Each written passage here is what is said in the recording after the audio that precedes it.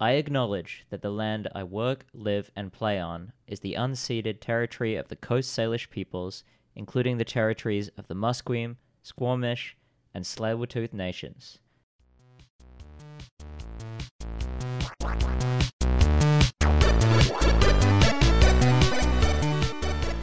Welcome to Van X Van, episode 59.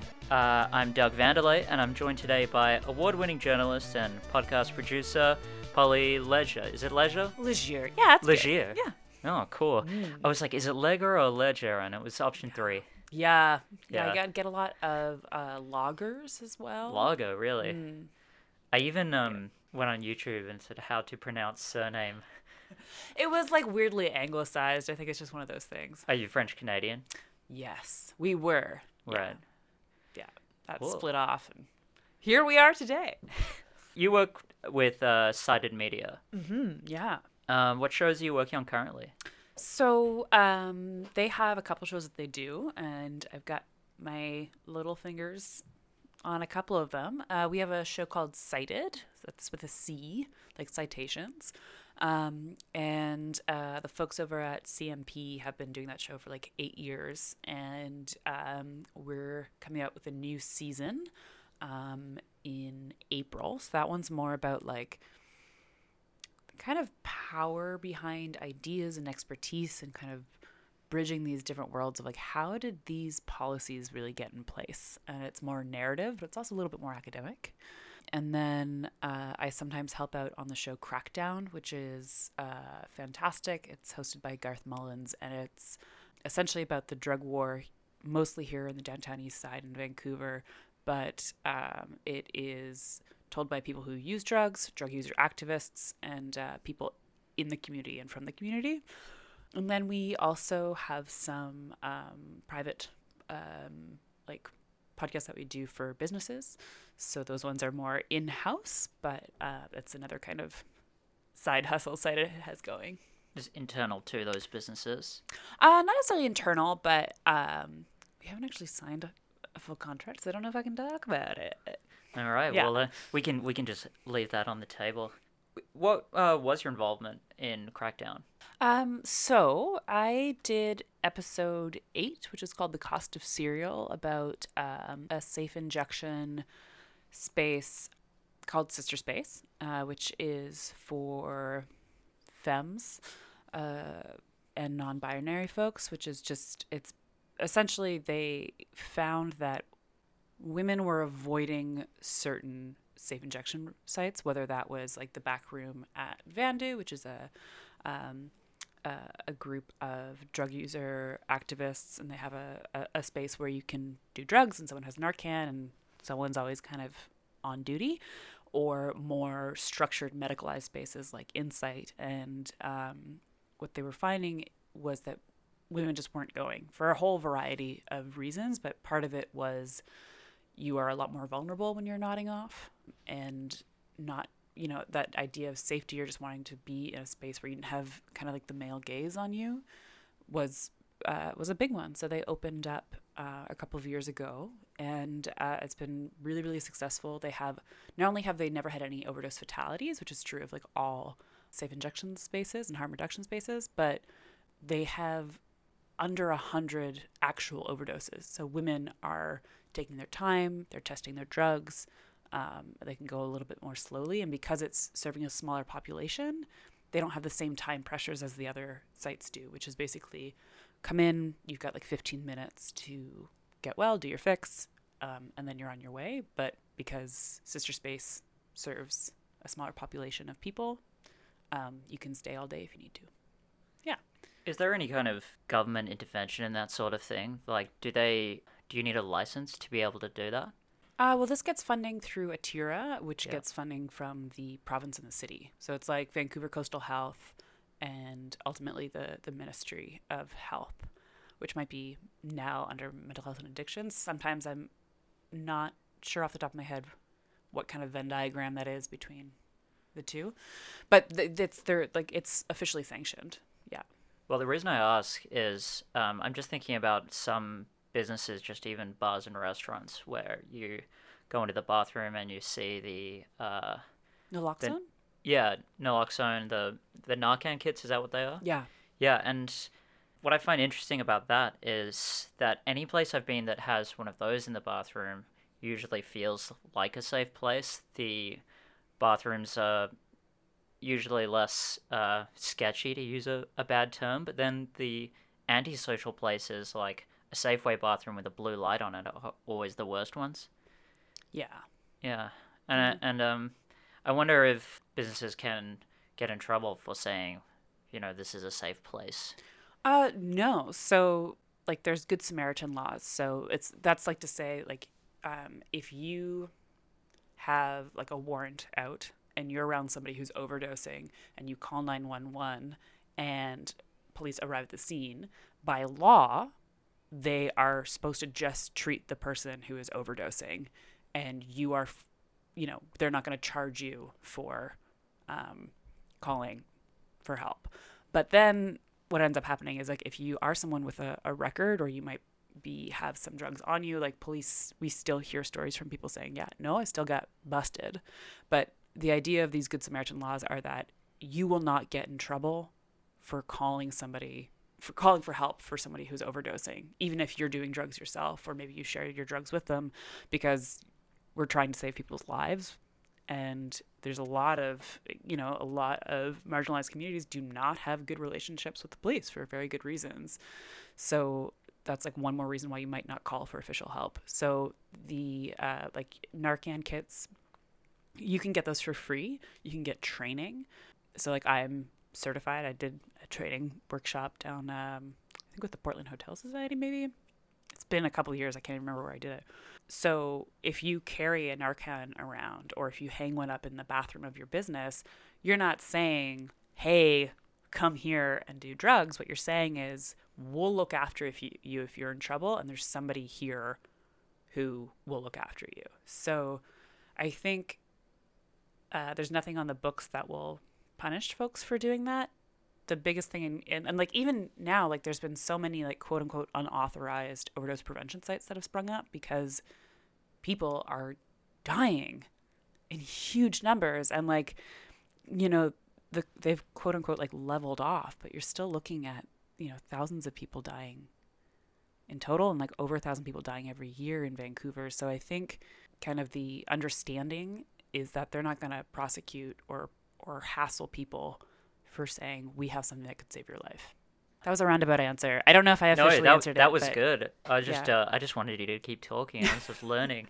I should listen to that episode. Crackdown in general is really what a plug. It's I often think like, am I in a stable enough mood right now to listen to this show? Because it's fantastic, but it's obviously a heavy hitter of a subject. Mm-hmm. But one thing I really like about it is that you do still find like there's still jokes in there, because this is just like people still have joy in their lives, right? So that has been a conversation that I've heard the main producers of the show have, just being like, is this episode, where are the jokes? Oh, so every episode has a mandate for entertainment as well as education. I wouldn't say that. We get our marching orders from the editorial board, right? Which is primarily made up of drug user activists and our science advisor, Ryan McNeil, who was at the BC Center for Substance Use. So is that 2 seasons out or 1 season out currently? 1 season out. We just came out with our 10th episode. Oh, nice. On November 27th. I don't know when this will air, but it was yesterday. Yeah, so that'll be out. It was I gave myself we talked about this. We were on that panel together, that I took a break to give myself a buffer for this.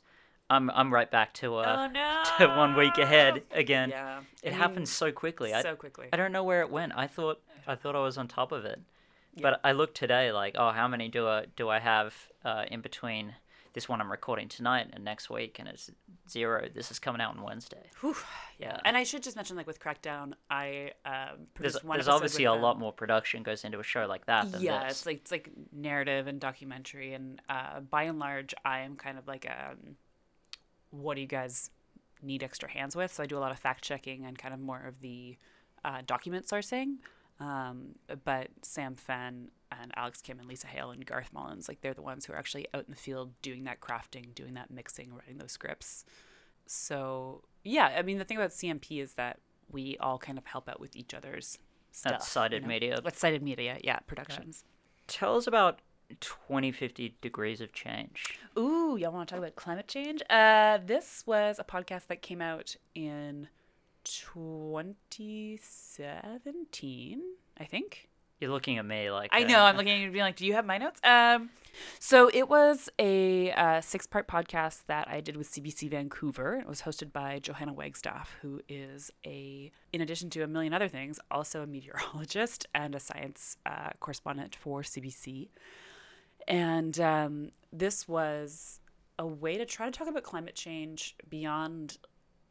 Like, it's very hard to imagine what our world is going to look like in a certain number of years. So the podcast is set in the year 2050, trying to imagine what life is going to be like in the Lower Mainland and in BC with the climate projections that we're seeing. So the whole kind of scientific basis of it was we didn't want it to be at the end of the century because that seems so far away that it's intangible. Yeah. And we also didn't want to use like the best case warming scenario where we like meet the Paris Accord agreements and like avert the, rising above, at least 1 degree of global warming, because that does not seem likely. And we also didn't want to go with the worst case scenario, which is where in the next 30 years, we do nothing. It's business as usual, and we just see an exponential rise in our carbon output. I can see your face. Like, your face is just like, oh, no. It's funny you use the term business as usual, because that's generally the main problem. Yeah, exactly. So we instead decided to look at this kind of... It essentially manages to the kind of middle ground means doing a ton of work, changing a lot of systems, and, like, rethinking the way we use any kind of fossil fuel, whether it's in manufacturing or otherwise, and manage to kind of stay relatively steady with probably about 2 degrees of warming. Yeah. And so we decided to look at that, speaking with leading researchers in their fields about, okay, these are what the projections are calling for. We're working off of the same model. So what does that look like for glaciers? What does that look like in forests? What does that look like for fire or for urban planning or for all these different big picture questions? Like, how will it look? How it will feel? How do we make it tangible? And that was the idea of 2050 Degrees of Change. Tell scientific stories by essentially creating a world that was fully based in these scientific thoughts. Sort of like a speculative fiction. Yeah, I guess so. Yeah, like a heavily researched speculative fiction. That's also a work of science journalism. I haven't actually listened to that one, but what is the format of it? Is it a drama or more like a news interview? It was a little bit more of a news interview, but we did have this framing device of a little girl named Ariadne speaking to her AI every morning, who would wake her up and just kind of tell her the news and kind of set things up. So whether that was, it's this time of year, here's the temperature, here's the weather, which would be based on the projections we're seeing for that time of year. But also things like, there's like an automated streetcar coming to pick you up, or, what's on the grocery list. I think we have a mention about how many species have gone extinct that day. So framing that as bringing you into the future and then building out that world with interviews in the present. Is there any optimism present? I mean, yes and no. I think if we find ways to adapt, then... Like, this is the biggest thing, is like, you have to adapt. Yeah. There's no other option. And the thing I found really interesting about this one was that I was doing all the pre-interviews and researching, and I was talking to all these scientists and analysts, and they were all so much more pessimistic to me on the phone than they were as soon as we got there and turned on the microphones. And I think that's just a way to keep us from like putting our heads in the sand and being like, there's nothing we can do. And I don't know. The thing about 2050 is like some people find it super depressing, and some people were like, oh, okay, it's actually helping me try to like understand what this is going to look like here, like in an environment that I know Here and in conceptualize. in Here BC? in BC, here in Vancouver, along the seawall or up on Grouse Mountain, like to place it rather than to say, okay, So the seawall's still around? well, you're gonna have to listen and Yeah, see. no, I'm going to. I'm really curious. Yeah, I mean, it is going to, like, we talked to city planners who are already planning ahead to mid-century, because if you're talking about big infrastructure projects, like 30 years is nothing. Yeah. And they're looking at building berms and strengthening dikes. And, like, up at Jericho Beach, how do you protect all of the water, all of the sand from being eroded by more stronger storms and, like, bigger storm surges? And they're like, okay, we're going to have to like, build out some... What is the word for this? When I say seawall, I don't mean the one that we walk on. I mean the one like a sea break, Like an actual almost. Like an wall. actual wall, or Like the dikes in the Netherlands. a little bit. and, Yeah, like they're that one at the mouth of the Thames that yeah, I forget the name of. exactly. They're like looking elsewhere to be like, okay, how do we mitigate horrible flooding here? Where is the high water mark in this speculative fiction? Like somewhere around Squamish? Oh, jeez. I don't remember that off the top of my head, but if you go underneath the Cambie Street Bridge, Yeah. there's like 3 shades of blue that go up, and the city actually did those as a way to say like these are the markers for projected climate, like sea level rise. And I think that theirs are till the end of the century, but you can see kind of like best case, worst case. Are you a new DM? Are you an experienced DM? Doesn't matter. Listen to DMs of Vancouver for great DMing advice.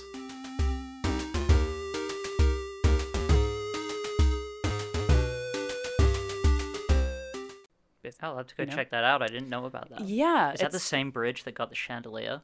No, that's underneath Granville. What do you think about that on a different tack? I honestly saw one still photograph on Twitter, and that was it. So, I think we probably saw the same one. yeah, I was like, all right. I love public spaces underneath bridges. I Hell guess yeah. it's a public art thing, and it's not like that Under the Bridge restaurant in Toronto. Yeah, no, that's garbage. Yeah. Garbage. I think that got kind of heckled out of existence. Yeah, because they're just like, oh, sorry, no pours allowed. Anyway, you can. I think you can make spaces that are usually underused and like flooded and covered in bird shit really great. Sorry, can I swear? It doesn't matter. Yeah, go ahead. I think you can make them really wonderful public spaces. And if you're not doing that by like putting in homeless like spikes to keep people without homes from sleeping somewhere, or like giving them weird pods for rich people to eat their food in, I don't know. That was I can't stand the antisocial architecture. Yeah. I actually studied as an architect, and one of my friends did his master's thesis on antisocial architecture. And so, because I was talking to him a lot, and now I just notice it everywhere. Like, we're outside a brewery in Railtown, which is more or less the downtown east side. Just a block away, it's the rich tech part. And people going on about this cool sculpture outside of it, and it's like there's just nowhere to lie down there now as a result. It's just a bunch of differently heighted bits of wood, and it does look kind of cool, but right. you But can't it's- even walk on it. Yeah. Yeah, it's there's definitely a reason for it. Yeah. Is it art, or is it a way to like keep people who you don't want near your store away from your store? Yeah. So something hopefully a little bit less doom and gloom. I read on your Podfest bio that as a journalist you covered Vancouver's queer history. Yeah. So it was actually one of the last things I did for CBC Vancouver before I left was this Pride season. It's been 50 years since decriminalization of homosexuality in Canada. Well, certain kinds of homosexuality, and that's only like they took the sodomy laws off the books. But obviously it's still been 50 years of like a lot of push for actual civil rights and equal rights. And I was just fascinated by thinking like, I'm so new to Vancouver, but Vancouver has had like a very real history of queer activism. So I I did like a little story for every day was a new decade. So we started in the 70s because it was decriminalized in 69, and then up until the teens. I guess we're the teens now. Yeah. Well, we won't have to worry about that for much longer. So I spoke with this really wonderful man, Don Ham. So Don is in his 70s now, and he was a really early member of GATE, which was the Gay Alliance Towards Equality. And he was just like this, just civil rights force to be reckoned with. And his whole house is like a museum to Vancouver's queer history. And he was also a childcare advocate and was really like a big supporter of unions. And he is just this super interesting, lovely human who, after I interviewed him, just kept sending me poems and pictures from back in the day.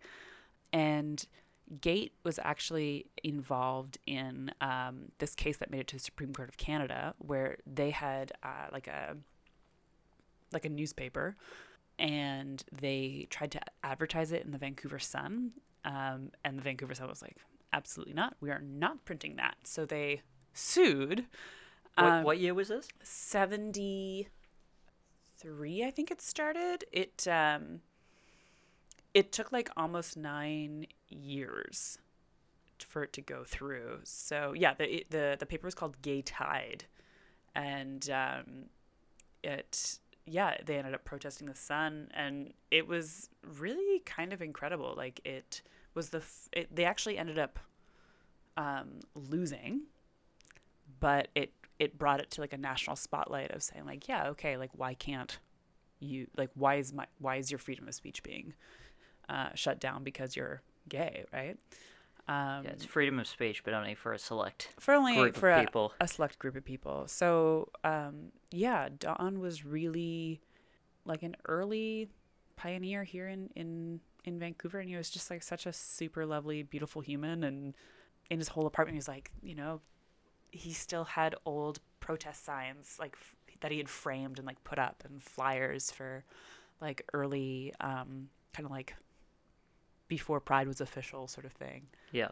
And that was really just to be like, okay, like what was it like to be out in the 70s, and what were the fights that you were fighting in the 70s? And then when we looked at the 80s, we talked about the Cherry Grove AIDS Memorial, which is one of the first AIDS memorials in North America.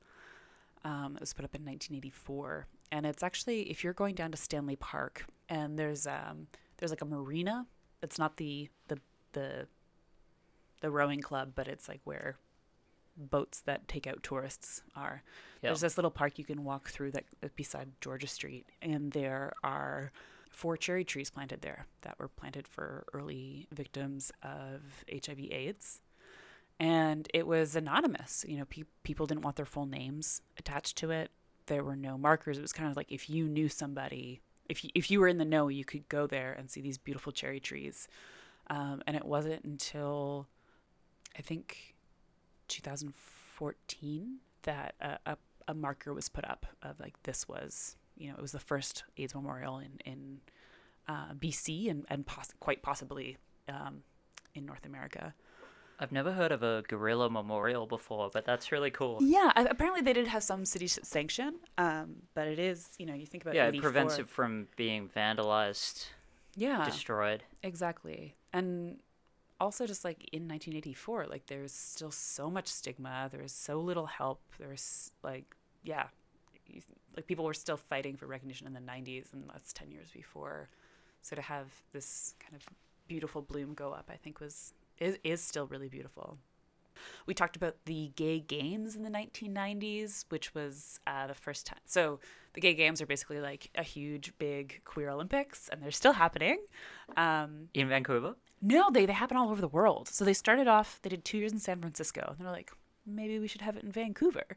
So they brought to Vancouver, and like 7,000 people showed up. They had to like billet people at people's homes.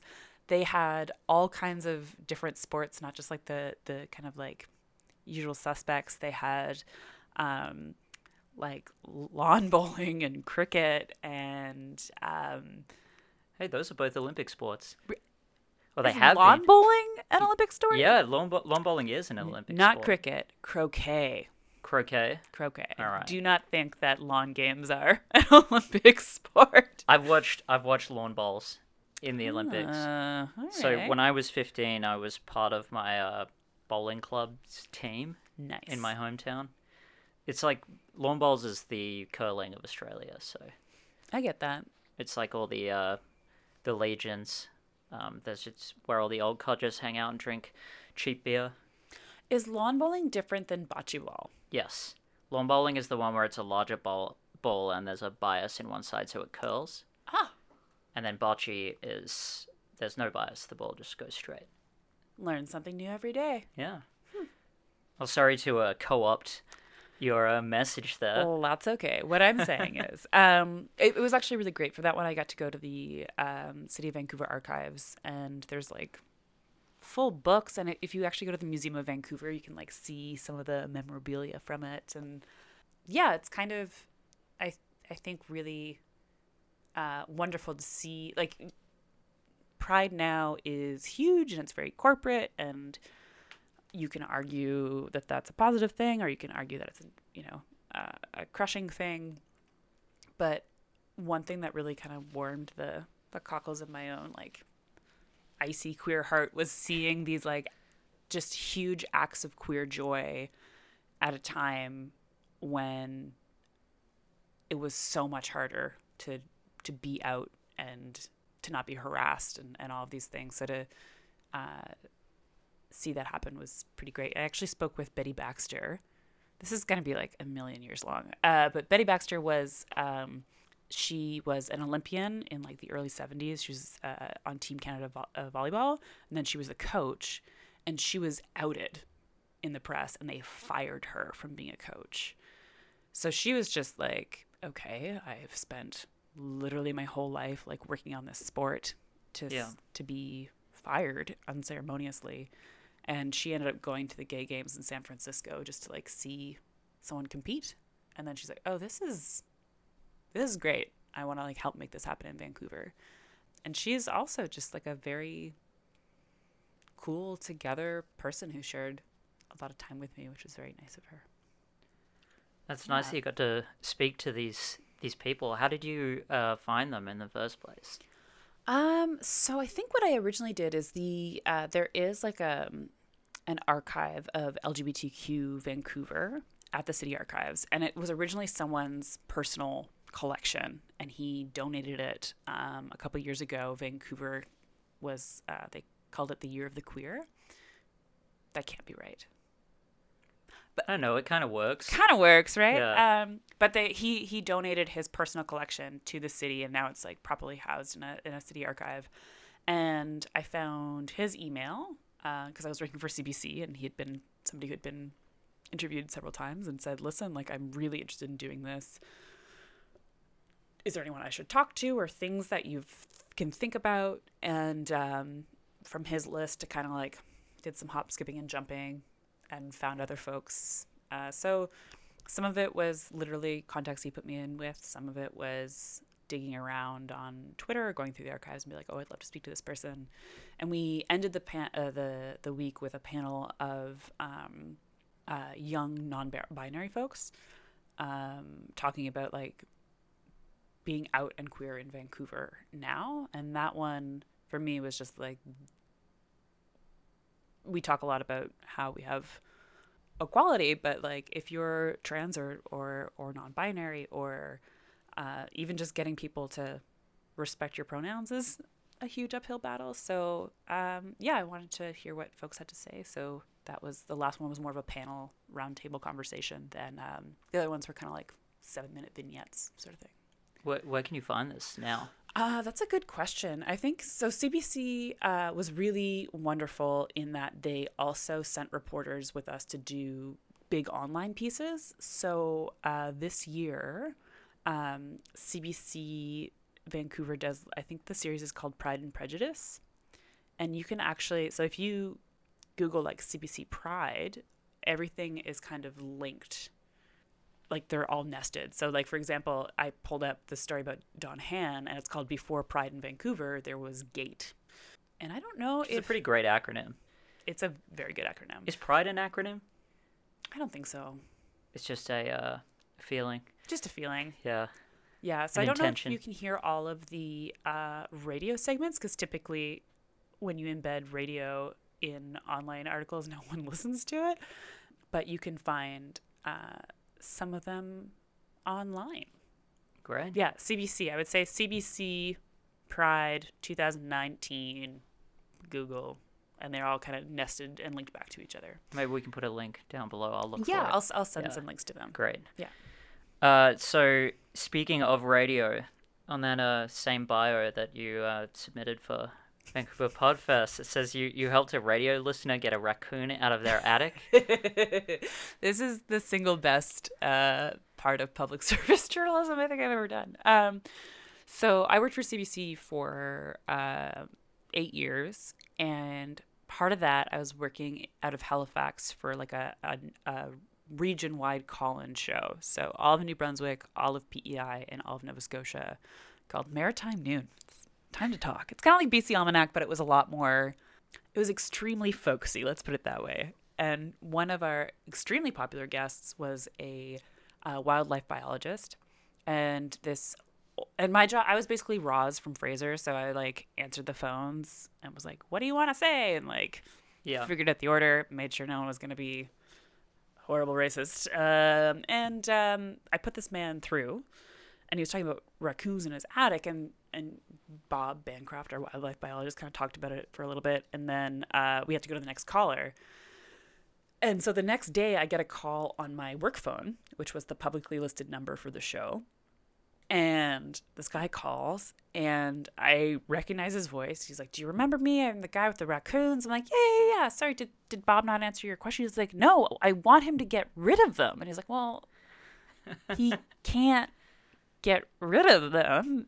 Like, But come around to my house. Come around to my house and get rid of them." And I was just like, we can't do that. But like, what's the problem? And you can tell by his voice that he's older.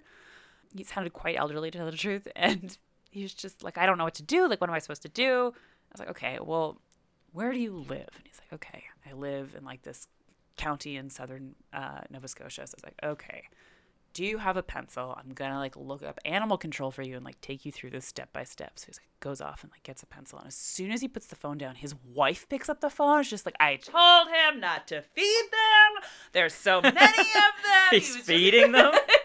Yes. She's like, "And now they won't let go." And I'm just imagining like this tiny, tiny woman who talks with her hands. I have no idea if that's true, but my perfect For the listener, you're for the listener talking with and- your hands exactly. right now. So.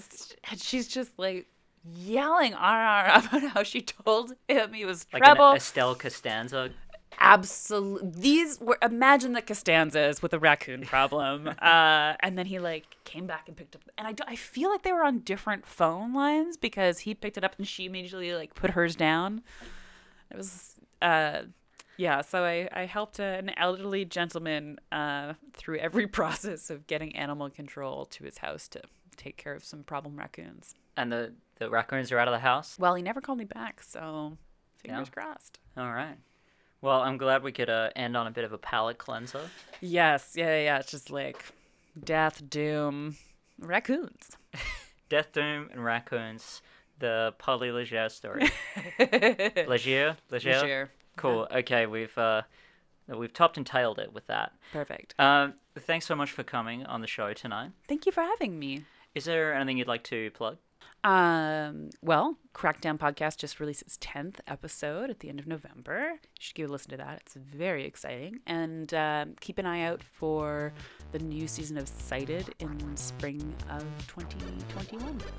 Thanks for listening to Van X Van. You can find me on Twitter at Doug Vanderlei and the show at VanXVancast. If you enjoyed the show, please consider leaving us a review on Podchaser or iTunes. It's the best way for us to grow at no cost to you. We're also on Patreon at patreon.com/cavegoblins. I'm Doug Vanderlei. See you next time.